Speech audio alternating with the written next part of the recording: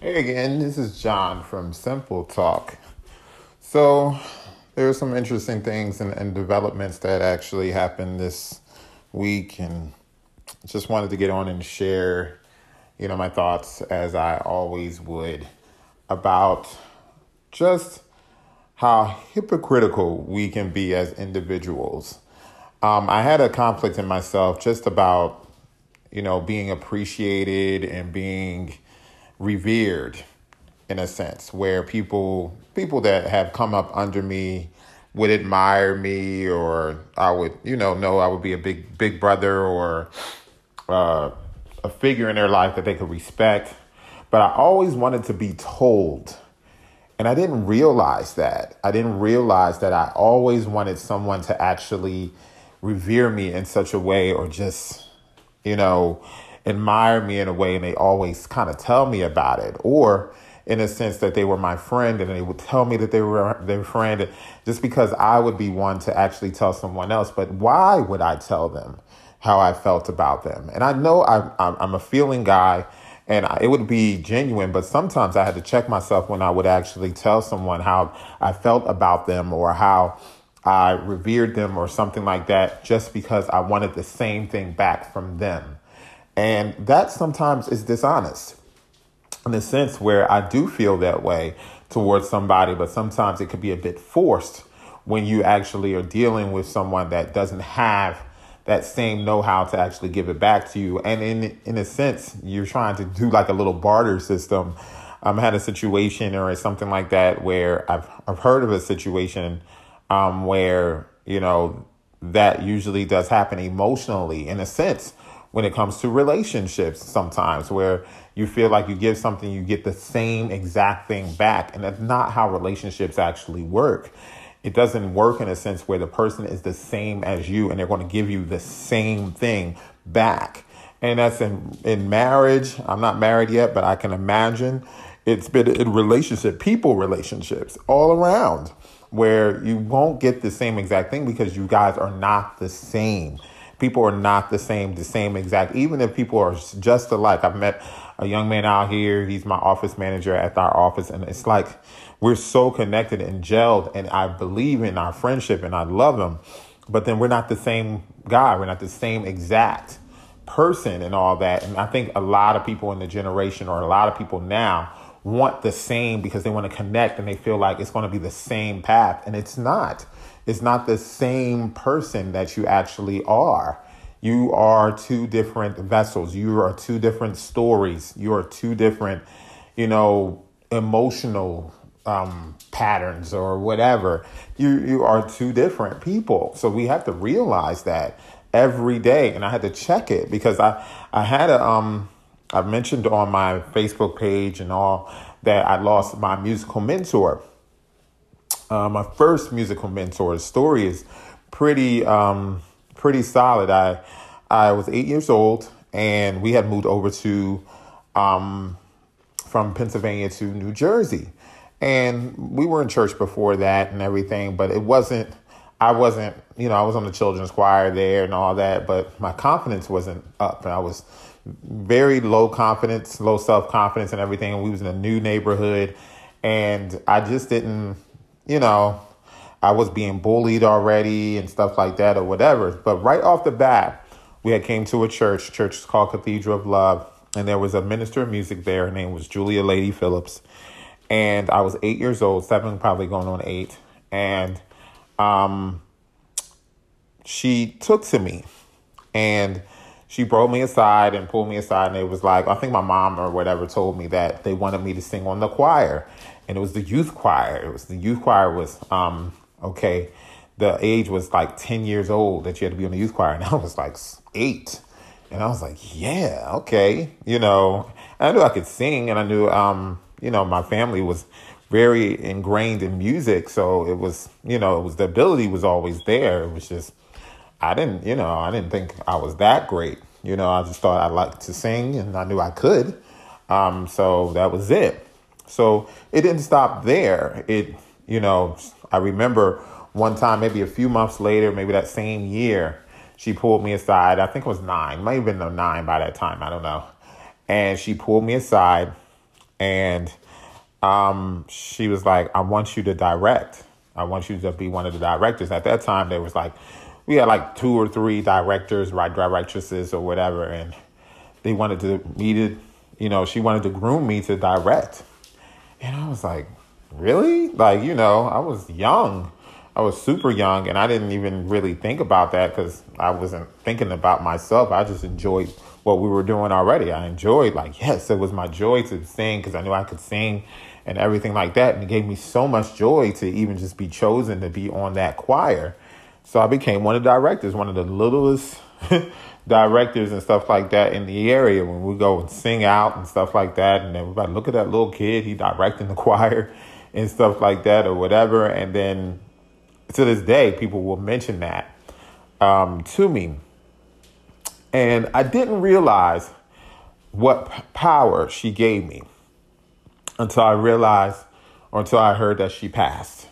And the thing was, I realized it a little bit because we had a concert, me and my bro Shannon Woodall. We did a church. We had worked at a church together and everything. He had brought me on to that church, Calvary Baptist Church in Philadelphia. And I did that church for a year where I was choir director and a worship leader at the church. And we did a concert, special concert, Palm Sunday. And she came. And I was like, wow, I was so happy to see her or whatever. It was such a surprise to see her. And then she was like, I'm so proud of you guys and blah, blah, blah, blah. She was so doting with pride. And her and my mom were good friends. So then every time she would see my mom, she would check on me, and then she would get on my mom because she said that I should have kept doing piano lessons and it would have been so much more. But she was so proud of me of what I was actually doing. And then when she passed, I broke down and I was like, I didn't know why. I just didn't realize how much she gave me. I didn't realize how much she meant to me. And a lot of times I think a lot of us don't realize until someone is either gone or we're in a compromising situation or whatever, that we remember that someone does mean a certain level that we didn't even realize. And it made me kind of like audit myself in a sense of what I require from other people. From me, I know people revere me. I know I've given a lot to a lot of people, but do they always really have to tell me? Do they always really have to tell me for me to know? And God had been dealing with me a lot. And I was like, yeah, I don't really need it as much. But then I realized it still is a realm of that there where I felt like I needed to be validated in a sense. But then with that, I didn't validate her every day. I didn't validate her to know that she actually gave value to me. And this woman, she didn't have family, or she didn't have a lot of blood family that she depended on. We were like her kids. We were like her world at that time and everything like that, that she had groomed us to a certain point. So it was just like, epiphany-esque. Like, it's just really crazy that it just kind of turned. I was very emotional about her leaving here, but then what she represented was the confidence that I had. She represented even me being here. She represented me being pushed, beyond my limits. I didn't know that I was able to do what I'd done. I didn't know that I was taking the template that she actually set for me or laid for me. I didn't know that. And then I don't know that if I give that to somebody else, if that's the same thing that actually happens. And what if I go from here, God forbid, today or something like that or whatever, and then somebody that I've given to, I would never know that. But it doesn't mean I didn't give it. And just because, I didn't hear it doesn't mean it wasn't done. We can't be selfish with the legacy. In a sense, people want to withhold because they haven't heard it. They want to withhold love. They want to withhold joy, peace, and understanding. They want to withhold wisdom and everything because it's like, well, you're not going to tell me, so what am I going to give it to you for? It's a waste of time. In a sense, we have to be God-led and to know that who we're giving our time and our efforts and words to and our inspiration to, but we have to be humble too about it, not knowing when we're going to get it back. We don't know, like, if it's going to be reciprocated. We don't know.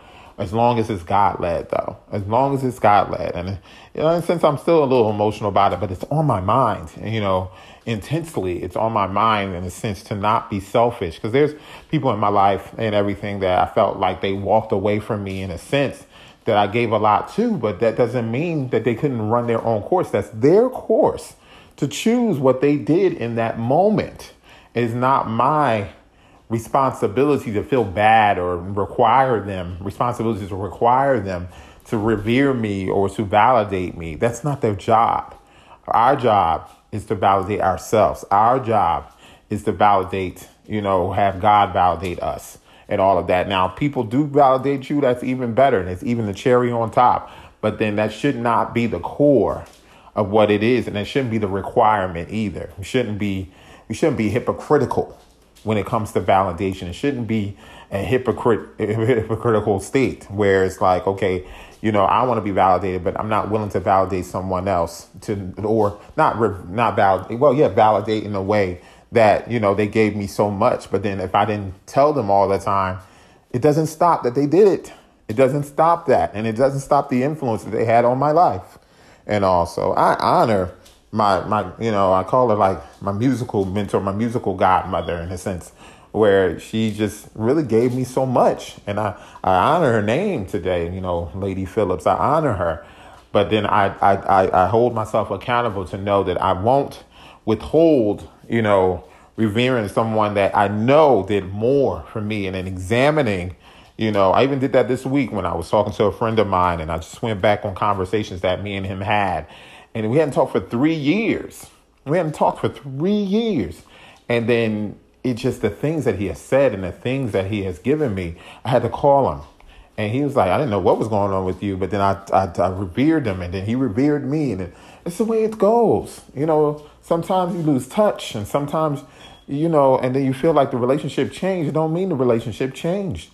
It just means that it's possible that, that person needed some time, or that person needed to move on with their space or something. So we have to be understanding. It's hard.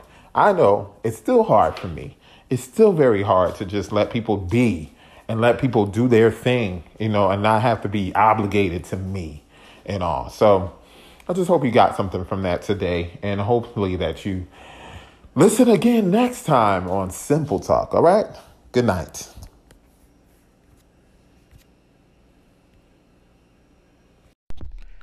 Thank you for listening.